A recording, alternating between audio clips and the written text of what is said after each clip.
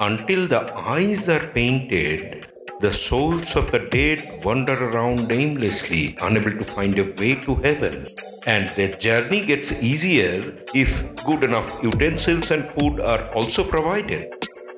Santhals believe so, and this is why we find prominent and disproportionately large eyes to be the hallmark of Santhal art. Tribal art, the voice of ancestors. If you like my podcast, Art Beyond Canvas, please press the bell icon and follow me. Saura tribes are one of the oldest in Indian subcontinent. They had been mentioned in Ramayana and Mahabharata. In Purana, they have been mentioned as Vindhya Maulikas, wanderers of the Vindhyas. But despite being of great antiquity, the existence of their script was unknown until the early 20th century. Today, the young generation of Sauras do not know their own script. Since the exposure to the formal education system, they learn Hindi or English, not their own, because there is not much of practical use of the same. Hardly anybody writes the same. Sauras look at the world to be populated with spirits of ancestors, gods, and demons. They practice witchcraft and magic spells. They do everything to explore the magic world of nature, being a part of it. Now, let us consider a myth by Gond tribes. Once earth and sky fell madly in love. They went to God and asked for permission to marry. God was glad to hear about their love. God granted permission. A day was decided for the marriage ceremony. Every creature on earth was happy and geared up for the grand celebration coming up. Except one animal, the jackal. The jackal was upset, but he waited until the day of marriage came.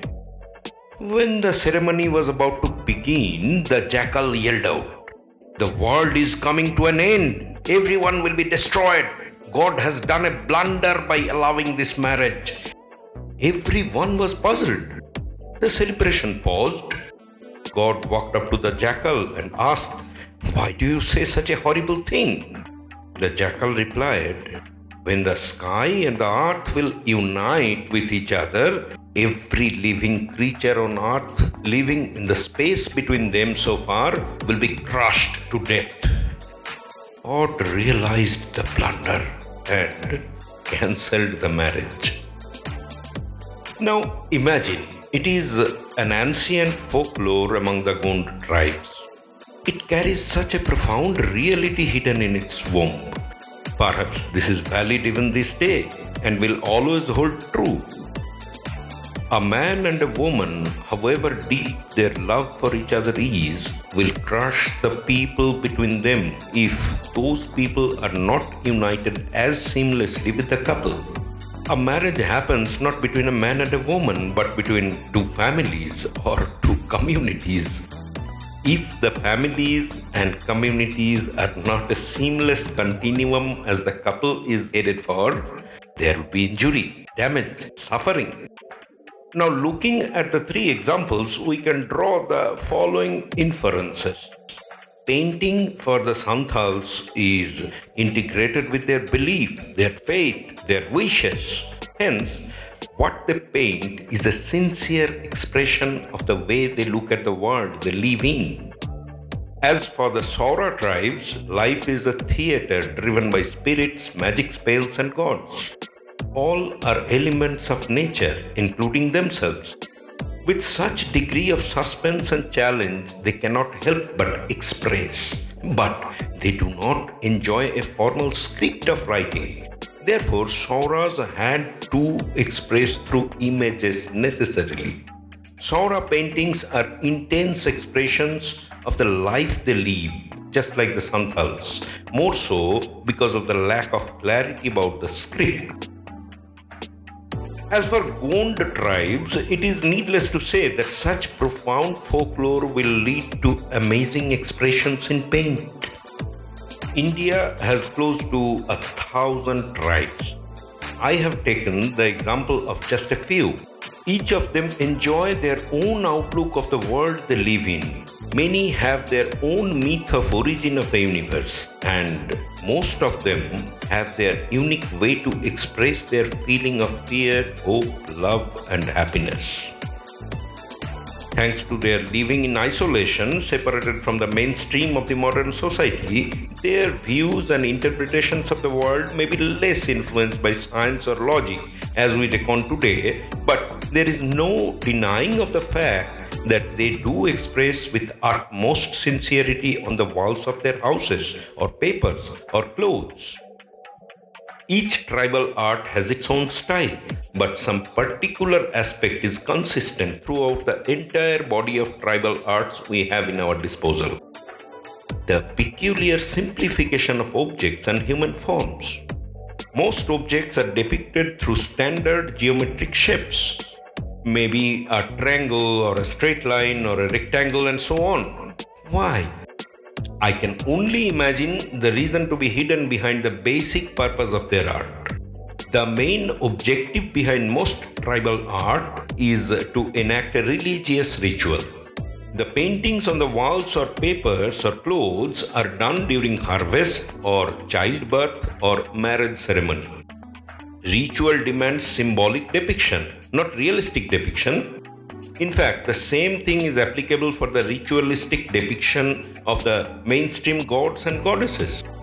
Since the divine figures are beyond the realm of a human perception, the depictions cannot be photorealistic.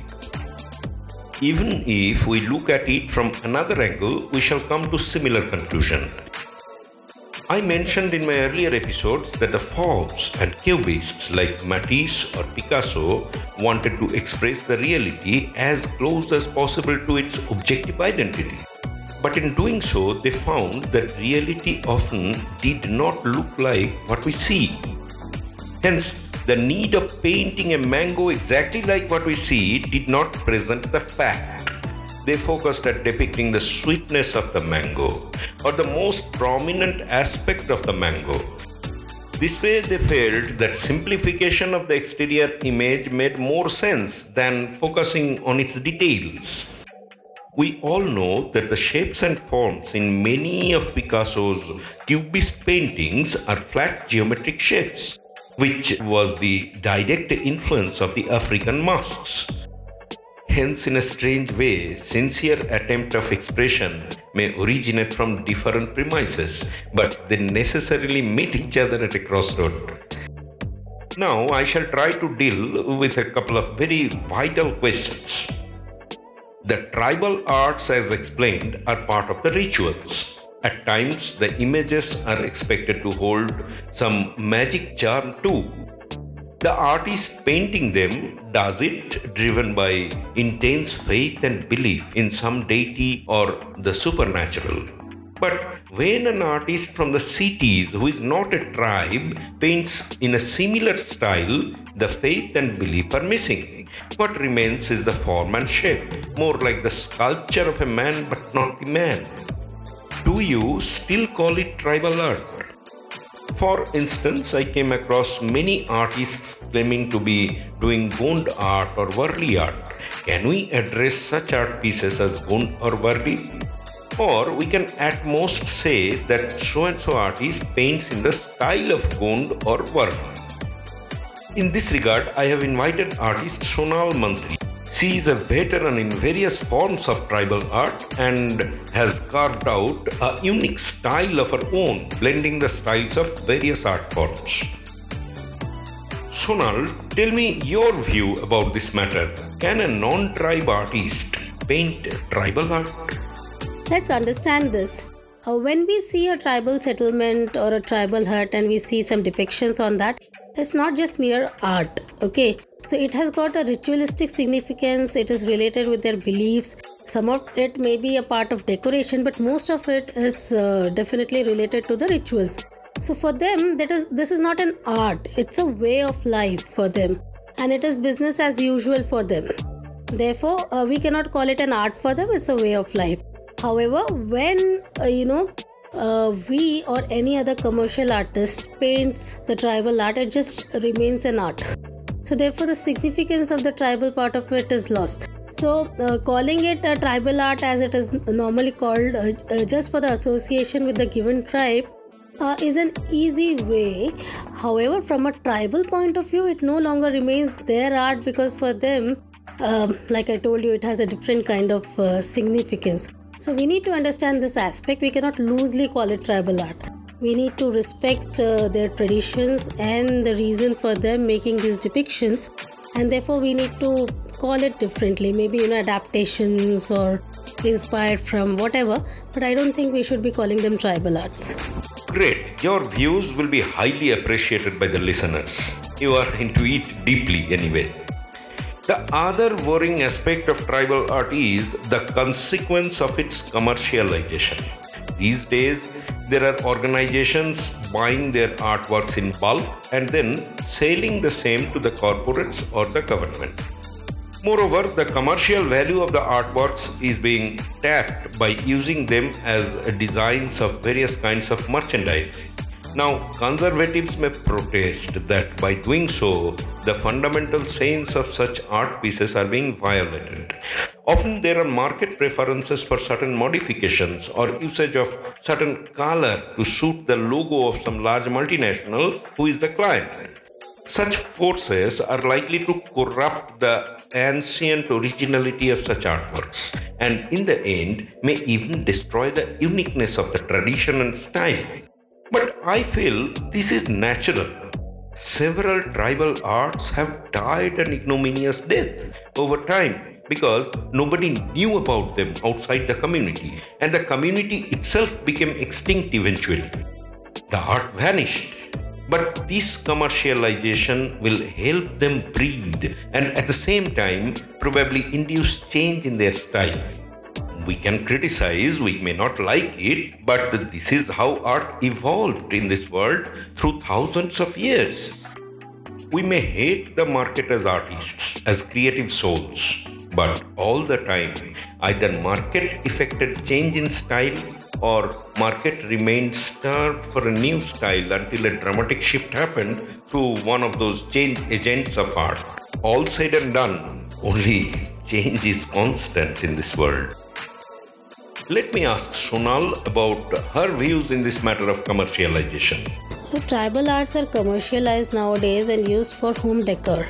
So the basic purpose of that art is anyways lost, the significance of that art form. But the main problem is not there. The main problem is that the tribals are asked to alter their form, their motives, their color schemes to suit the decor of the customer. So then it no longer remains their art form, right? It becomes a customized art form for the requirement of the customer, just like any other art. So where is the question of purity? I think, the purity is completely lost. And there are two aspects in commercialization. The first aspect, like I told you, where the art form itself is kind of altered, okay? And the second aspect is that, there are various non-profit organizations, galleries and other people who kind of exploit these artisans in the name of helping them. We have already observed this many times that the artisans are paid peanuts, whereas these people, they earn 200, 300 times what they have paid to the artisans. So it's in no way anyways helping them. The commercialization of art has become more of taking advantage of these tribal people than helping them.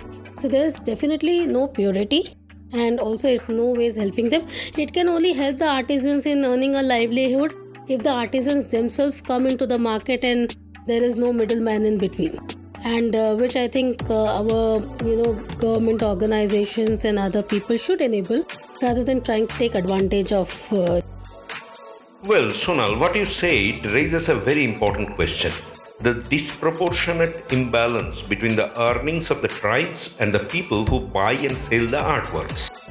Now, in my view, this is valid even in case of Sonal yourself.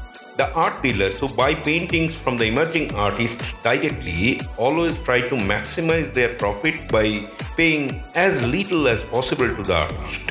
Tribes are no exception. In fact, it reminds me of an example available in public domain. In the year 1991, British artist Damien Hirst was commissioned an art piece by the famous advertising mogul Charles Saatchi. The artist was paid £50,000 and it caused a massive sensation. The Sun magazine carried a headline, £50,000 for a fish without chips. It was an unprecedented sum paid to an artist for a piece of art to be created. Damien Hirst managed to get a shark purchased from the Australian coast for £6,000. He paid £4,000 to pack it and another £2,000 to ship it to London. Well, it led to the famous conceptual art, Impossibility of Death in the Mind of Someone Living. A giant shark was seen floating in space and heading towards the viewer as he entered the white space of the gallery. Actually, the shark floats in some clear liquid in a glass box. Needless to explain that the shark sends a wave of fear and awe to the visitor of the gallery, despite the fact that the visitor knows that the shark is a dead one.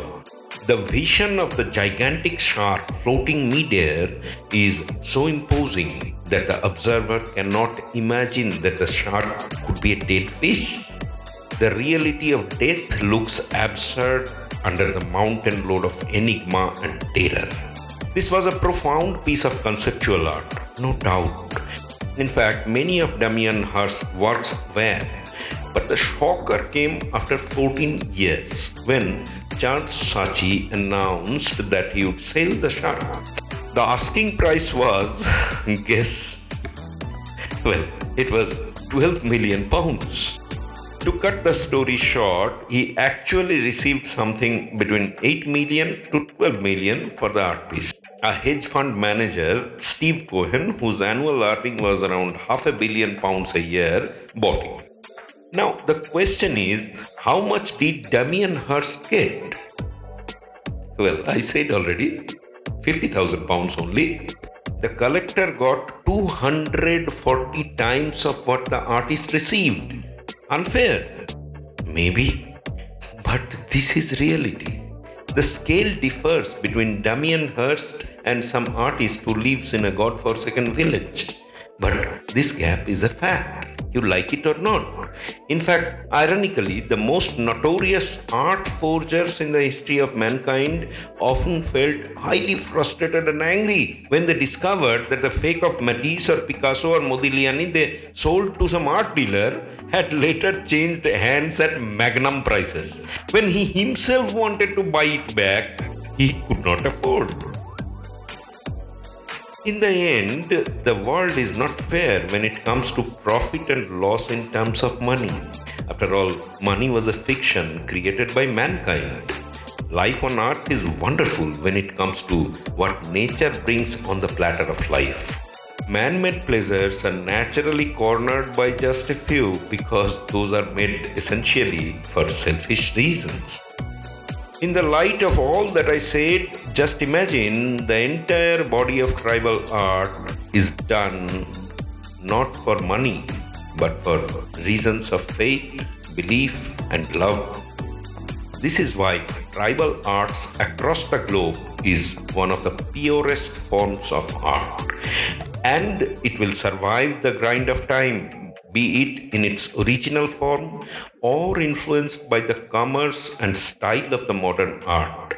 I do not think it matters much as long as it makes our lives better in this world.